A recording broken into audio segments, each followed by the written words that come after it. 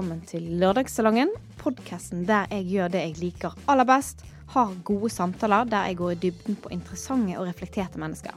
Det blir humor, og det blir alvor, og du kan oppleve det live en gang i måneden på Storm Bar på Ole Bull-huset i Bergen. Eller hver eneste lørdag der du hører podcast. Hjertelig velkommen til Lørdagssalongen. I dag har jeg besøk av en skikkelig bra dame, programleder og journalist Guri Solberg. God formiddag. God formiddag. Det veldig gøy å være gjest. Ja. Jeg gleder meg skikkelig til det. Jeg skal sitte her og prate nå uten at jeg har noe sånn ansvar. Ja, sant. Det er deilig. Det er så deilig. Jeg spurte deg nå i sted om du hadde vært med i podcasten til Harald Eia og de. Sånn er du. Og det har du ikke. Nei. Så jeg føler at dette her er et skikkelig skup. Ja, skal du analysere meg nå, liksom? Ja, jeg har du har ikke gjennomgått 200 spørsmål på forhånd, men ja, kanskje jeg klarer å komme like godt inn på deg likevel. Ja, nydelig. Ja. Så du er jo fra Østlandet, har vokst opp på Voss, bor i Bergen og jobber i Oslo. Ja. God blanding av øst og vest. Ja. Og det er veldig mange som strever med å forstå at jeg bor i Bergen. Nå har det begynt å gi seg litt da, for at jeg prater så mye om det, men folk er sånn, bor du i Bergen? Hvorfor i all verden bor du i Bergen?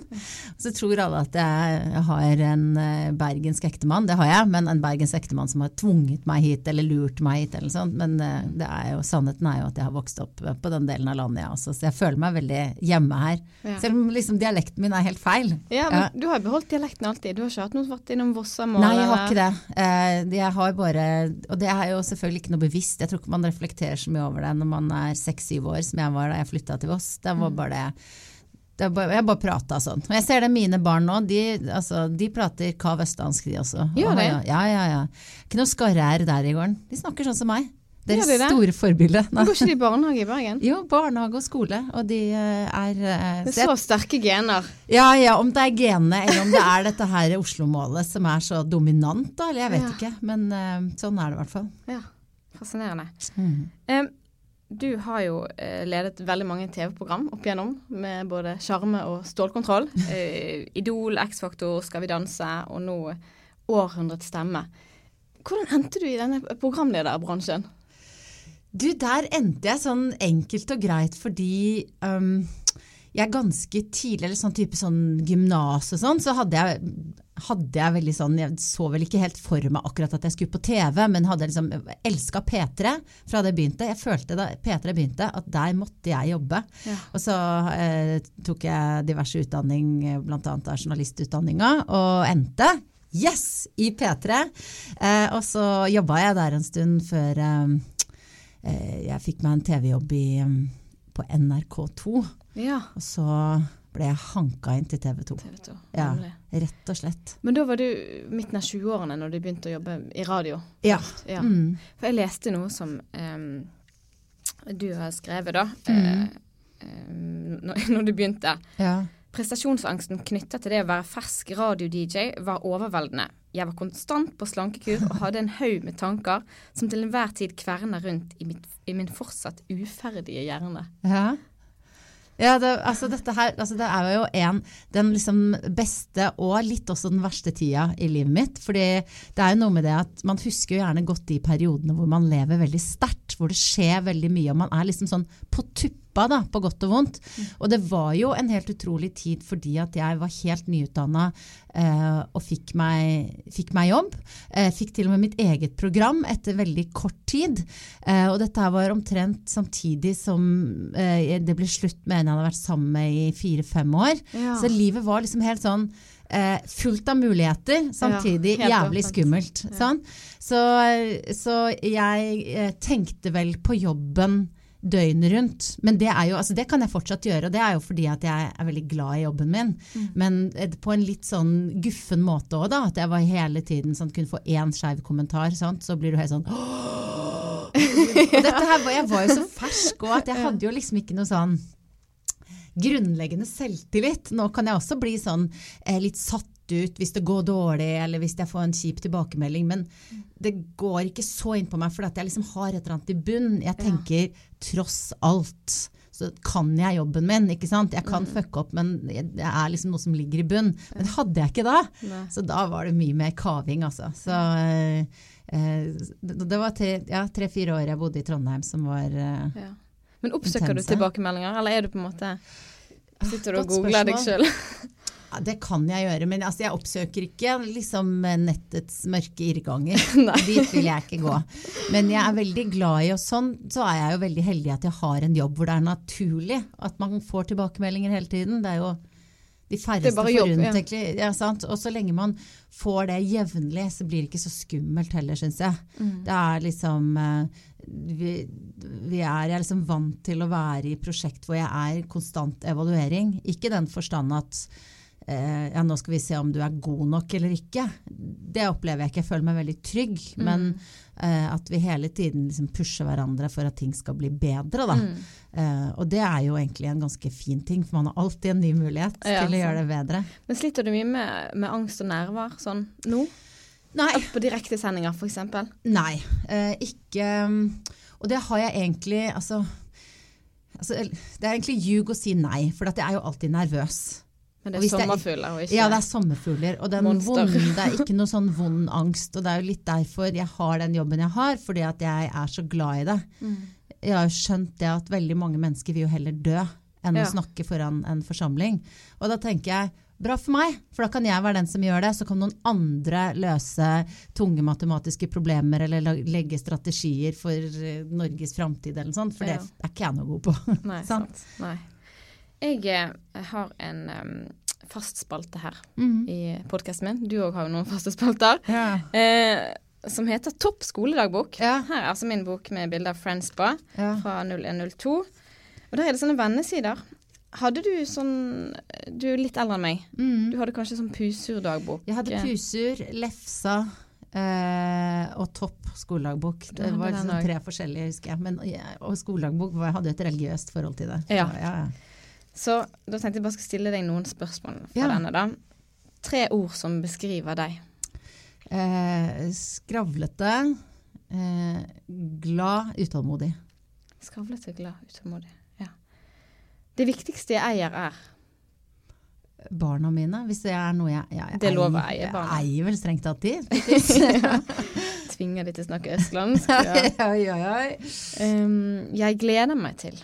Masse. Jeg gleder meg til mye hele tiden. Det er en av mine favoritting. Akkurat nå gleder jeg meg til finalefest, Århundrets stemme. Litt til sendinga, men aller mest til festen etterpå. Ja, det skjønner jeg veldig godt. Så deilig da, at du er så positiv. Så at nå kommer jeg inn under huden på deg allerede. Ok, du er ikke så mye tungsinn. Det vet vi ikke. Jeg gruer meg til. Ja, ikke sant? Og der sier du ikke så mye tungsinn, men jeg kan av og til grue meg litt for mye til masse sånne småting. Til å kjøre bil for eksempel, kan jeg grue meg til. Men, og til store jobber hvor jeg ikke vet helt hva som forventes av meg. Men jeg prøver å, altså, man skal jo utfordre seg selv av og til, så jeg prøver å gjøre litt ting jeg gruer meg til, men en annen ting jeg liker å gjøre er å sjalte ut de tingene i livet mitt som jeg gruer meg, for nå er jeg over 40. Bare ikke gjøre det. Ja, og tenker at nei, vet du, det driter jeg, for det koster meg for mye. Har du hatt, som på en måte artist og programleder og komiker, så gjør man jo ofte mange eventjobber, og kanskje en del eventjobber som man egentlig ikke har lyst til å gjøre, men det er godt betalt. Har du noen eksempler på noen sånne opplevelser? Jeg har stått altså ved Glomma spredd på en sånn trailerscene, hvis du skjønner. Du vet sånn der som de kjører ut, og så åpner de opp. Med liksom 30-40 tilhørere i blest, og solgte inn en sånn hytteprosjekt som skulle bygges der. Og det er klart, da føler jeg meg liksom sånn, jeg føler meg idiot da, kan du si, fordi at det er vanskelig å gjøre en god jobb, og hva kan jeg gjøre for at dette skal bli bra, på en måte? Så det var liksom det siste minnet jeg har av en sånn type jobb, men heldigvis er de fleste sånne eventjobber jeg gjør ganske sånn velorganisert og produsert da. Men å stå høygravid foran 500 bilselgere klokka 2 om natta, det var ikke en høydere i livet mitt, for å si det sånn. Men det sånne ting du kan luke vekk nå? Ja, det har jeg luket vekk, og det gir jeg til sånne komikere som deg. Ja, sånn som meg. Jeg tar de der biloppdagene. Du og Morten Ramm og Else Kåss, dere kan ta bilselgerne klokka 12 om natta, for da har jeg gått til laks med. Ja, det betaler jo godt, så jeg må huske på meg. Ja, jeg skal gjøre det. Det beste jeg vet det generelle spørsmål her. Ja, ikke sant? For da skal jeg til å si sånn cava, sol. Ikke prosecco, men ja, altså cava, prosecco, champagne. Ja, det hikk som har passet. Ja, livsgnist, som jeg kaller det for. Ja. Livsgnist. Altså, iskald sprudlevin, sol. Med lime. Med lime? Ja, sol. Sol, ja. Ikke sol, liksom. Ikke sol, ja, det heter sol. Ja. Nei, nå var jeg liksom på livet generelt, eller er det for smaksting? Vil du kun ha liksom beste? Nei, det er alt. Jeg vil ha det du gir. Ja. Nei, men akkurat nå tror jeg vil si sommer. For det er sommer ute nå, og det er så digg at livet mitt stiger så mange hakk i kvalitet. Ja, og nå blåser det masse, men det blåser 30 grader nesten i Bergen, føles det som. Det er herlig. Derfor det så blir kanskje også... Ja, jeg er fornøyd igjen. Ja. Det verste jeg vet folk som er fulle av seg selv. Ja. Satt senest her nede nå og ventet på deg, så kom det en fyr sånn, for det første så subba han med beina. Det er greit, det må være det er greit, det må være lov i kongeriket Norge. Og så gikk han og pratet sånn kjempehøyt i telefonen om noe viktig, og så gikk han liksom rett. Altså, han så på meg, men han bare liksom ignorerte at jeg var der. Og akkurat den type folk, det har jeg altså fått så nok av. Folk som bare tenker at deres greier er så mye viktigere enn alle andre. Ja. Så de tar liksom den enorme plassen og er liksom arrogant og nedlatende. Uff, nå la jeg veldig mye på skuldrene til han stakkars fyren, men han var sikkert veldig ordentlig. Men, du navner jo ingen her. Neida. Men han jobber på Media City da, åpenbart. Oi. Nei, så det er noe som jeg irriterer meg over. Du hører jeg fyrer meg opp litt på det. Ja, men det er bra. Ja. Hvordan er det i TV-bransjen da? Altså opp gjennom karrieren din? Det er jo kanskje derfor. Det er kanskje derfor. Det er ikke så mange av de nå, men av og til så møter jeg de. Ofte i form av nei, det kan være litt forskjellig hva de jobber med da. Men hvordan kan man best mulig møte sånne folk da? Ja, det har jeg brukt mange år på å finne ut av. Jeg tror at det funker, og for det første ikke bruke for mye energi på det, for at da har på en måte de vunnet. Så nå har jeg sittet og brukt noen kalorier, sant? Det er greit, men man liksom stopper der og ikke la det forsøple hverdagen sin. Jeg prøver jo å si ifra, men kanskje med humor. Og det er ikke noe lett. Nei. Men hvis man klarer å si liksom et eller annet morsomt som får han fyren som står der og får alle andre til å føle seg dritt, og liksom le det bort. Ja, på en litt skarp måte. Ja. Tydelighet er i hvert fall være tydelig og klar, og helst morsom også. Men jeg får det ikke til. Men, jeg liker det engasjementet. Jeg blir engasjert når jeg er helt enig med deg. Ja. Men har du sett mange i TV-bransjen som har endret seg, som gjerne har vært full av seg selv, men som gjerne har opplevd noe, og så ser du at han eller hun er litt mer jordrett da, som jeg... Ja, altså jeg synes jo ofte at den type, hvis folk er litt tilsynelatende fulle av seg selv, så ikke for å bli helt sånn sosionom, men da er det ofte... Jeg er sosionom. Du er det, ikke sant? Men det bunner jo ofte i en usikkerhet. Så når folk prøver å herse med meg, sette meg på plass, oppfører seg litt sånn guffent, sånn jeg opplever det, så er det jo gjerne et uttrykk for usikkerhet. Og da kan man jo prøve også å få vedkommende til å føle seg trygg da, og så kan det hende at i neste runde så har man lagt den der baskinga bak seg. Så det er nå en side av det. Den andre, liksom, for å svare litt ordentlig og seriøst på det, er jo at det i løpet av det siste året har skjedd ganske mange ting som gjør noe med måten folk oppfører seg på i hele samfunnet, hele MeToo-greiene. gjør at folk tenker seg om en ekstra gang, og man ikke har en sånn tone som kan misforstås i så stor grad som kanskje har vært litt for vanlig før da. Så jeg opplever det som en veldig sånn ryddig holdningsendring som er i ferd med å skje da, som jeg setter veldig pris på. Men hvordan har det vært å være kvinne for deg da, i hele din karriere? Eller har du tenkt mye på kjønn? Ja, det har jeg for så vidt, fordi at jeg opplevde helt fra starten av at jeg kunne fort ha falt inn i en veldig sånn endimensjonal rolle. Det er jo ekstremt deilig når man er ung dame og kommer igjen inn i en verden hvor det er noen som fikser håret ditt, finner klær til deg, og liksom, du kan liksom leve ut hele den jålesida. Men da er det viktig å på en måte ikke bare være det da, og kunne ha glede av det, men også være opptatt av når man blir intervjuet for eksempel, og prate om hvordan man forbereder seg, hva som er viktig i jobben, og ikke bare liksom dyrke det utseendeperspektivet. Og der måtte jeg være veldig bevisst, fordi at jeg ble jo bare spurt om utseendet mitt, og men jeg tenkte på det, for jeg så noe sånn VGTV, om det var fra Gullruten, det var et eller annet, det var det sånn, og så hørte jeg på sammen med mamma, hun bare, ja, det er typisk, de spør bare om sånn, hva kjole har du på det, hvor er den fra skoene, og så må man jo svare på det for å være hyggelig, men... Nei, så det, man må jo på en måte, og akkurat når man står på en rød løper, så er det liksom, ok, der er sjangeren det, men samtidig så det er jo ikke alltid at man behøver å snakke om de tingene. Nei. Så det har jeg vært veldig sånn bevisst på, også fordi jeg ofte gjerne blir intervjuet sammen med min mannlige kollega, og så får jeg gjerne spørsmål om hvordan klarer du å kombinere barn og karriere for eksempel? Og så sitter jo da Ravi for eksempel ved siden av meg med små barn. Jeg blir ikke spurt om det, sant? Så det har jo gjort meg ekstra bevisst på en del sånne forskjeller da. Men jeg har jo også opplevd at det har endret seg litt da.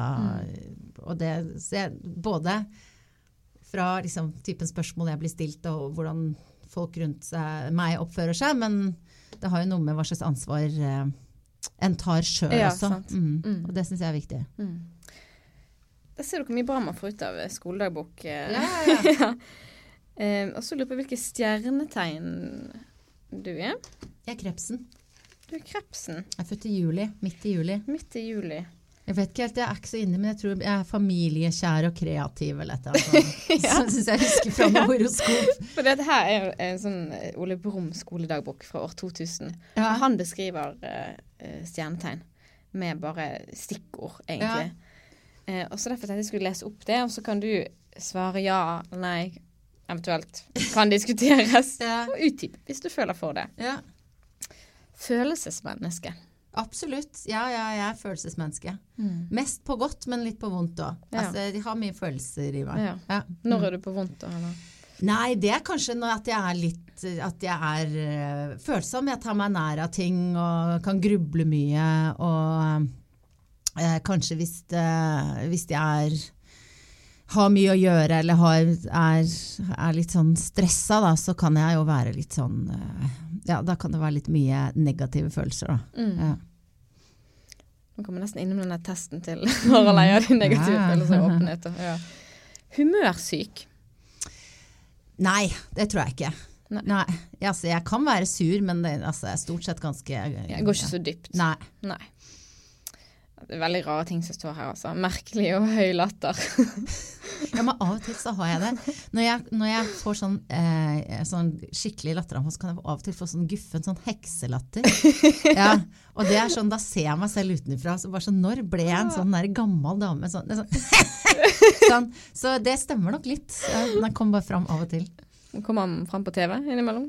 Nei, det må jo være... Kommer han fram på TV av og til? Nei, jeg tror ikke... Kanskje ikke på direkte sendinger? Nei, jeg tror kanskje ikke det. Nei. Humørspreder? Altså jeg har ikke noe sånn ønske om å være sånn blomstende, sommerfugl som flyr fra blomst til blomst, og å være sånn superjovial hele tiden. Men når det er sagt, så synes jeg blir jo veldig irritert på folk som har surhet som et image. som bare har det som en greie. Mange stand-up-komikere i Bergen har det. Er det det? Ja, det en greie. Mange. Ja. Ja, det vil jeg si har den sinne. Ja, og jeg synes det sykt provoserende, for at da blir lasset veldig tungt å dra for oss blie. Og det kjenner jeg litt på av og til. Så jeg har jobbet mye med å liksom bare let it go. Fordi at det jo grådig stress hvis man i et rom, og så det liksom, de andre sånne sure folk. Ja, men du blir påvirket av det da? Du ja.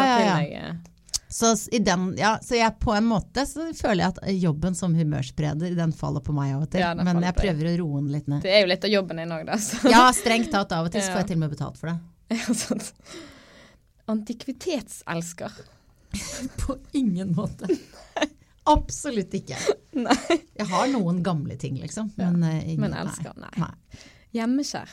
Ja, det jeg. Jeg jo veldig glad i å være hjemme. Men jeg jo også, jeg pendler, så i hvert fall nå jeg store deler opp uka mellom Oslo og Bergen. Jeg synes det veldig deilig å være i Oslo. Da jobber jeg stort sett for meg selv. 50-50 eller? Ja, 60-40 med 60 her i Bergen. Ja. Så det kommer litt an på hva jeg jobber med, men akkurat nå så det sånn. Så da det liksom, når jeg da kommer hjem og har mine 4 dager hjemme, da det så herlig. Ja. Hvor gamle barna dine? De 9 og 6. 9 og 6, ja. Selvbeskyttende. Jeg vet ikke helt hva jeg skal legge i det, egentlig. Men ikke... Jeg kanskje litt sånn privat, for å si det sånn. Ja. Altså, sånn sett så det nok en sånn forsvarsmekanisme eller beskyttelse, eller hva man skal kalle det. Du en luring? Nei. Det var litt lurt blikk da. Ja, jeg tror ikke jeg noe luring. Altså. Nei, du ikke luring. Men du har det der i øyet ditt som sånn, Ja, men jeg vet ikke om jeg sånn... Jeg så luring. Nei, du ikke luring, som at det høres negativt. Glimt i øyet. Bekymret?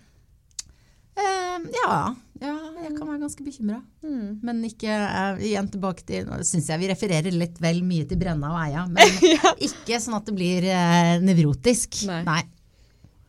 Ikke sånn at du scorer på den 1% av befolkningen, og det deg, som de ofte sier. Nei, der tror jeg nok ikke jeg. Nei. Vannelsker? Nei. Så mye bading? Nei, altså jeg svømmer, men jeg liker liksom å ha hodet over vann, og jeg ligger på stranda, og det ikke sånn som Ikke ute i bølgene? Nei, jeg sånn, gå med pappa dere! Planteelsker, det så mye rart det står her. Jeg veldig glad i blomster, men jeg har ikke noe grønne fingre. Nei. Og jeg har jo nå ledet 2 sesonger av programmet Sommerhytta på TV 2. Og der det jo mye sånn plantegreier og sånn, og jeg henger jo rundt med Finn selv, men jeg kan ingenting. Og så spør jeg han av og til, akkurat nå ser bedet mitt veldig fint ut, for jeg har fått en haug med sånne blomsterløk da, av Finn selv, som står helt sånn hulter til bulter i bedet. Men jeg tror det blir bra, men det jo ikke takket være meg, det takket være hans gode blomsterløk. Ja, sant. Hvordan det å lede altså, sånne programmer versus på en måte direktesendinger? Hva liker du best? Jeg liker aller best direktesendinger. Ja, det gjør jeg altså. Men det jo klart, det noe litt mer avslappet, og man kan liksom flikke mer på detaljer. Så når man jobber med et sånt teipa-program som for eksempel Sommerhytta, og andre ting jeg har gjort hvor man kan liksom... Ikke på Sommerhytta da, men andre ting, sånne intervjuprogram jeg har gjort, hvor man kan liksom bruke lengre tid, og man kan liksom sirkle inn intervjuobjektet litt, og så tenker du, nå kan han bare snakke seg tom på det klipper vi bort, og så nå kan jeg ta den andre veien. Så det på en måte sånn noe man kan benytte seg av da, når man skal gjøre intervjuer. Men jeg liker egentlig veldig godt at jeg får lov til å gjøre liksom forskjellige ting, fordi det liksom forskjellig energi i det da. At når man på direktesending så det på en måte så mye nerver der, at du liksom, om du trøtt eller syk eller spiller ingen rolle. Du må bare være der når du går på. Hvis du står ute på et jorde i Ytre Enebakk og skal lede en eller annen konkurranse i blomsterbinding, da må du på en måte liksom, ok, og må jeg konse litt, og, ikke sant? Da må jeg liksom samle meg litt mer på en annen måte. Men du har jo programlederkontrakt i TV 2, og det vel sånn at du av og til ikke alltid kan bestemme hva du vil gjøre. Det noen programmer du på en måte angrer på du har vært med i, eller som du ikke har syntes var så kjekt? Jeg har sagt nei til en del, Ja. og da har det alltid vært sånn magefølelse på at nei, jeg ser ikke helt for meg at dette passer med meg. Så det jo på en måte, det jo ikke så mange som ser på TV lenger. TV 2 og andre kanaler sliter jo litt med å få like mange serier som vi hadde før, så og det gjør jo noe med penger og alt du vet, sant? Så jeg føler nå i det siste, så har det på en måte ikke vært i en posisjon til å si nei. Jeg føler ikke det en tid for å være kresen. Men jeg har nok aldri endt opp med programmer som har vært sånn shit. Sånn, og i hvert fall ikke over lang tid, sånn at jeg har følt at fordi jeg har vært ganske flink til å passe på meg selv, eller liksom bruke magefølelsen. Og TV 2 har hørt på meg, de har sagt ok, du vil ikke gjøre det, men kan du fortelle hvorfor? Ja, det fordi sånn og sånn. Ok, ja, men det skjønner vi, greit.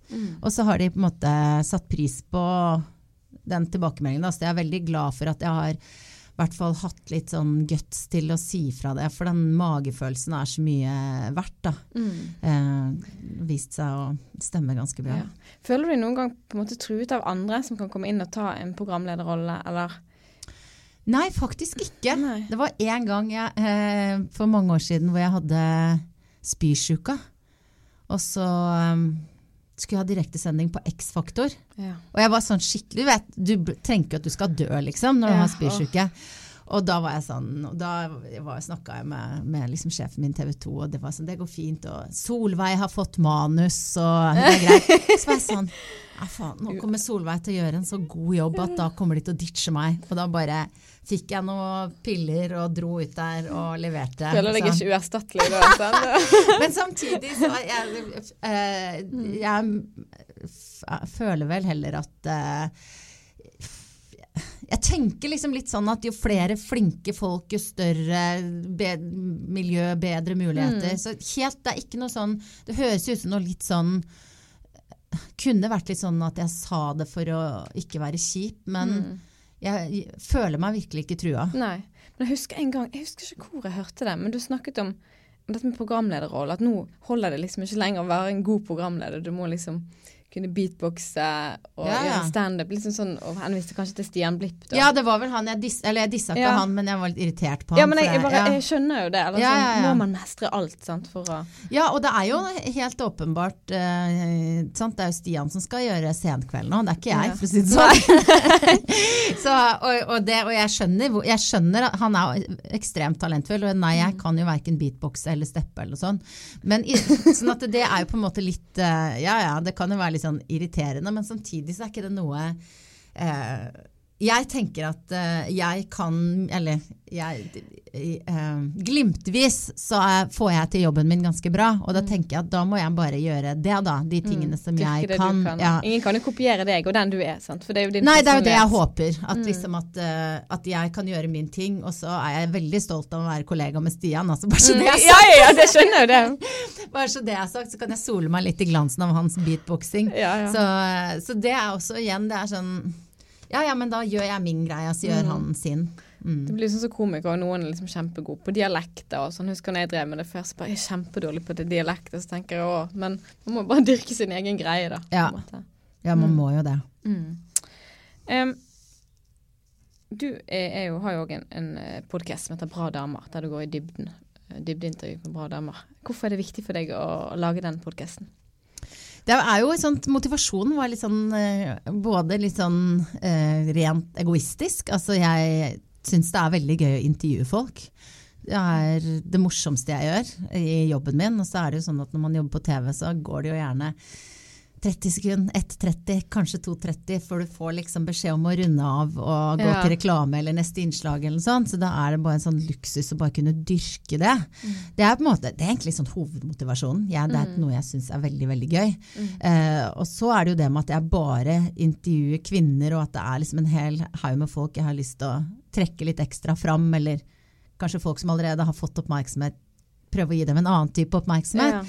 Det jo fordi at menn dominerende i alle talkshow. Og alle aviser og overalt. Det liksom, uansett hvordan du teller, så det overvekt av menn. Så da tenker jeg at da kan I hvert fall bare damer få slippe til her, Ja, da. sant. Så får vi vise frem dem. Jeg synes ofte det kan være vanskeligere å booke kvinner også. Og det er jo sånn, det sliter du med på TV også, I Trydekontor, I Senkveld. Det er jo alltid å overtale menn, så det er jo viktig å Ja. få det ansvaret. Ja, det det, og jeg vet jeg har jo jobbet I mange redaksjoner selv, hvor vi prøver hardt å få inn kvinnelige intervjuobjekter, eller spesialister, eller, ikke sant? Men jeg tror nok ofte, det litt sant det der som blir sagt mange ganger, at damer ofte litt sånn, nei, det kan jeg ikke nok om. Sant? Mens gutta bare, så jeg kan godt. Ok, Det liksom, så der har vi en del å lære da. Og jeg føler jo at at min podcast på en måte kan være en sånn liten brikke I det, for at når jeg prater med disse damene som har ganske forskjellig bakgrunn og sånn, så det mange av de samme tingene som man har opplevd eller som vi kjenner på og sånn, og det noe med at når man da får snakket sammen og pekt på det, så kanskje det litt lettere å prøve å snu på det da. Så det liksom kvinnekamp på veldig, veldig lavt nivå. Ja, men det noen du synes var utfordrende intervjuet, eller jeg tar ikke nevne navn da, men der du føler det vanskelig å drive samtalen videre, eller å forstå det? Ja, det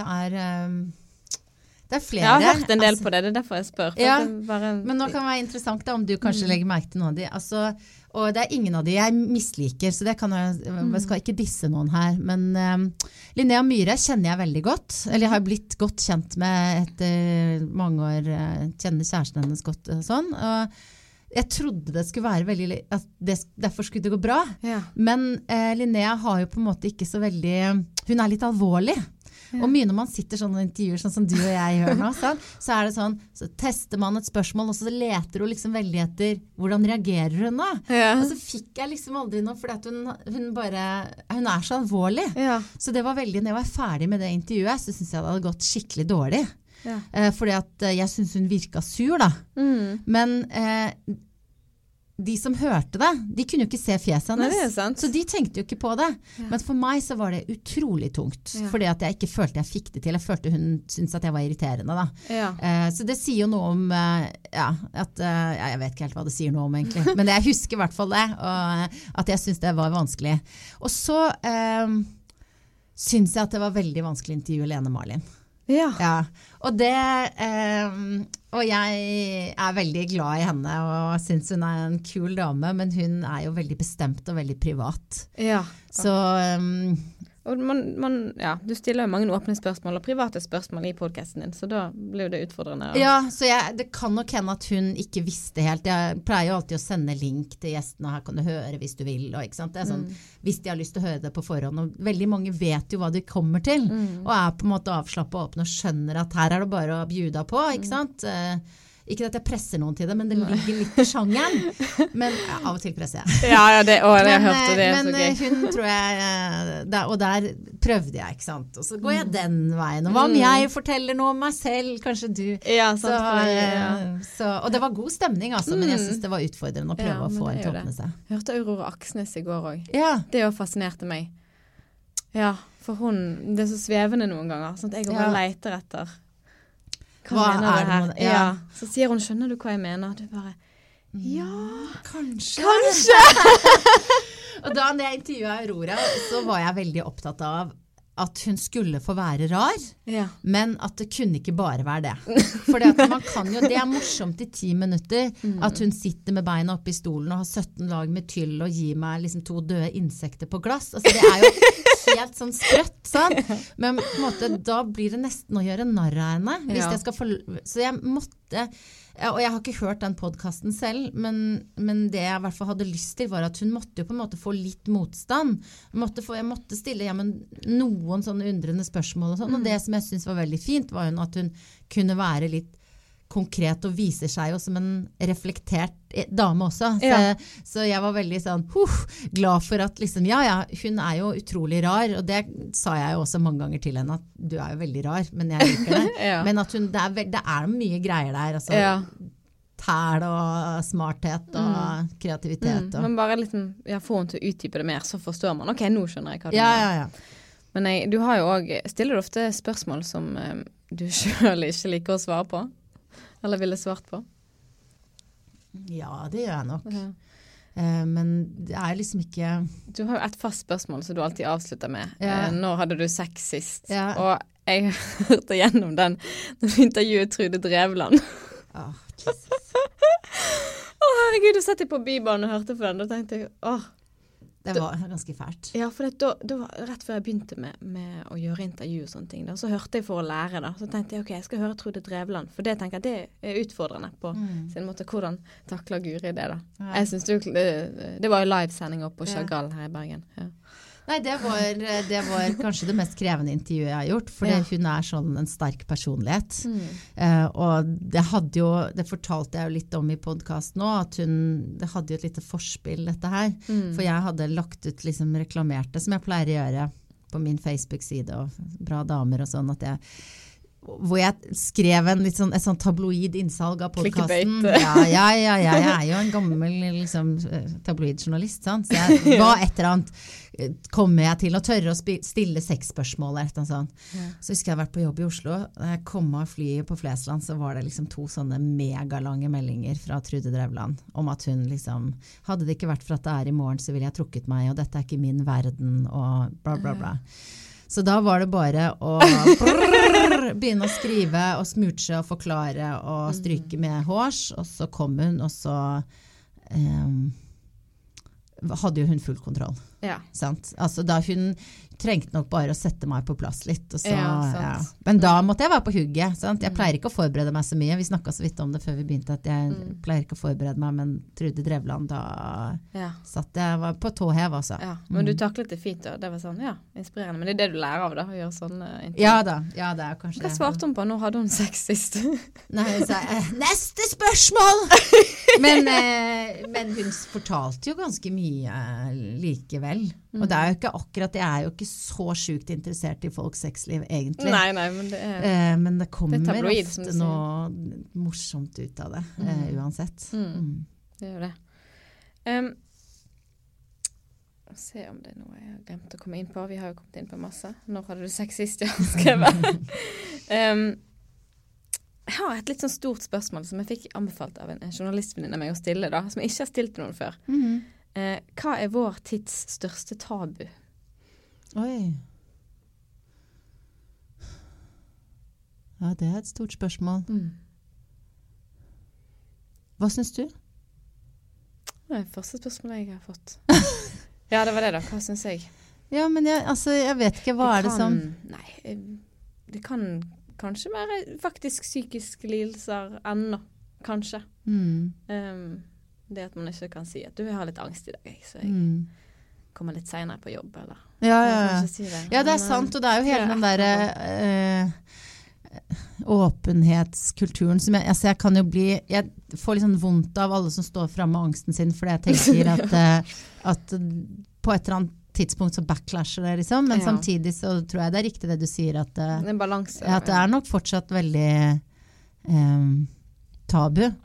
Altså vi TV 2, vi har fri tilgang til psykologtjenester. Ja, altså jeg vet ikke, i hvert fall vi som programledere. Har du benyttet deg av det? Ja. Og så var jeg hos TV 2-psykologen da, for noen uker siden, og skulle etterpå møte virkelig en av mine beste venner. Og så var det sånn, ja, men hvor det du kommer fra nå? Altså helt sånn geografisk. Sånn, nei, jeg bare går med... Og så ble jeg bare sånn, så turte jeg ikke si hvor jeg hadde vært. Nei. Og det var ikke noe svært eller alvorlig, og da tenkte jeg liksom bare, hva skjedde nå liksom? Ja, jeg var alt for flau, turte ikke å si det. Det var sånn, jeg har gonoré-type, at jeg turte ikke å si at jeg hadde vært psykologen. Nei. Så jeg tror nok, der svarte du på ditt eget spørsmål, men det kan nok... altså det sånn åpenhet rundt det, samtidig som at det tabu, på en måte, at det overflod av folk som står frem. Også. Ja, så kanskje det en litt sånn pseudo-åpenhet egentlig, at det ikke helt sånn på ordentlig. Skal jeg fortsette å stille det spørsmålet? Ja, det må du gjøre. Ja. Hva synes du veldig bra? Det ble sånn, første spørsmål til meg. Det uvant å sitte her og ikke stille spørsmål? Ja, men det bare veldig deilig. Jeg tenker at jeg blir sånn, shit, jeg prater veldig mye. Så, men det veldig deilig. Ja, det bra. Jeg har en til spalte, eller et spill, som heter Ja, det er ikke skummelt, det er veldig gøy. Ja, The Ungame, et spill fra 1972. Okay. Der du skal trekke en lapper med spørsmål og svare på de. Som det er et spill som gjør at du skal bli flinkere til å uttrykke det selv og flinkere å lytte. Kan spilles med partner og venner. Så. Ok, jeg tar den og så stiller jeg, så skal jeg svare på det. Ja. Hvis du hadde, nei, jeg trakk 2, ja, da må jeg tilbake. Hvis du hadde vært usynlig, hvor hadde du hatt lyst til å være?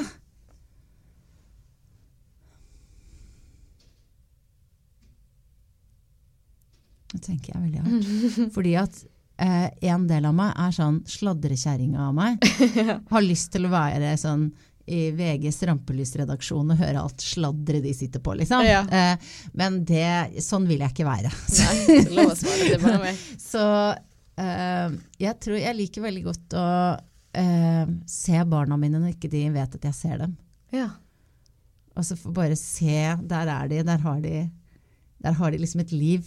Nå ser jeg at, så kanskje jeg ville spionert på dem. Ja. Ikke sånn på en kjip måte, altså. Men okay, hva sier vennene dine om deg når du ikke er der?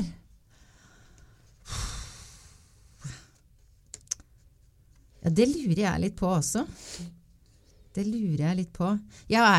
fleste av mine nærmeste venner fra Voss og Bergen. Altså, de har sånn vestlandshumor som Agnes Ravatn beskriver veldig godt. Hun sier at liksom forskjellen på østlendinger og vestlendinger er at østlendingene har ikke ironi. Så de jeg kjenner i Oslo er liksom mer sånn inderlige, som bruker store ord og sier at jeg ser bra ut og sånn. Mens jeg og mine venner, vi er liksom litt mer sånn, vi sier ikke så mye sånn til hverandre. Sant? Det er mer sånn, men vi vet jo at vi er glad i hverandre og liksom passer på hverandre. Men det er ikke noe sånn der dulling. Nei. Så jeg vet ikke hva de sier om meg egentlig. Jeg føler at de egentlig ikke snakker så mye om meg når jeg ikke er der. Nei, hørtes det trist ut? Nei, men at det er litt sånn praktiske ting. Ja. Hvor er Guri nå? Er hun i Oslo, eller? Ja. Nå går det med henne. Ja. Vi fortsetter denne leken her. Ja, så gøy. 3 ord som beskriver hvordan du har det akkurat nå. Akkurat nå, inne i dette varme studioet. Ja, egentlig ganske opplagt. Jeg er litt bustete på håret, men det er ikke et ord. Men, jo, men jeg bare kjenner det. Det er et svar, det. Jeg har det egentlig ganske fint. Jeg har litt en sånn strekk bak på ene låret. Men strekk bak på bustete på håret, opplagt. Det er old age. Herlig. Siste. Hvis noen skrev en bok om deg, hva ville titelen vært? Guri Solberg. Nei, det ville jo vært sånn Guri Malla. I hvert fall hvis det kom på Kagge forlag. Så sånn, Guri Malla. En bok av, og så ville det vært, ja, hvis det hadde vært en sånn, ja. Men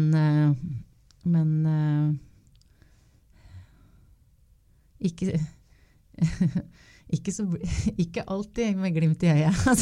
Guri Malla, ikke alltid med glimt i øyet. Ja, må jobbe litt med den. Ja.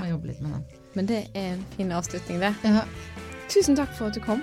Takk for at jeg fikk komme. Lykke til med livesending. Takk for det. Tusen takk.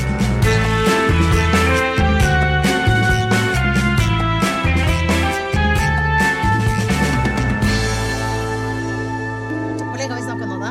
Nesten en time. 55. Oi. 50. Nei, vi begynte i samme gang. 45-50. Ja, omtrent 45. Kanskje 45. Det er en psykologtime da. Ja. Det er 3 kvarter det. Psykologtime. Ja. Det er det de klarer før de må ha pause. Ja. Jeg har jo jobbet mye som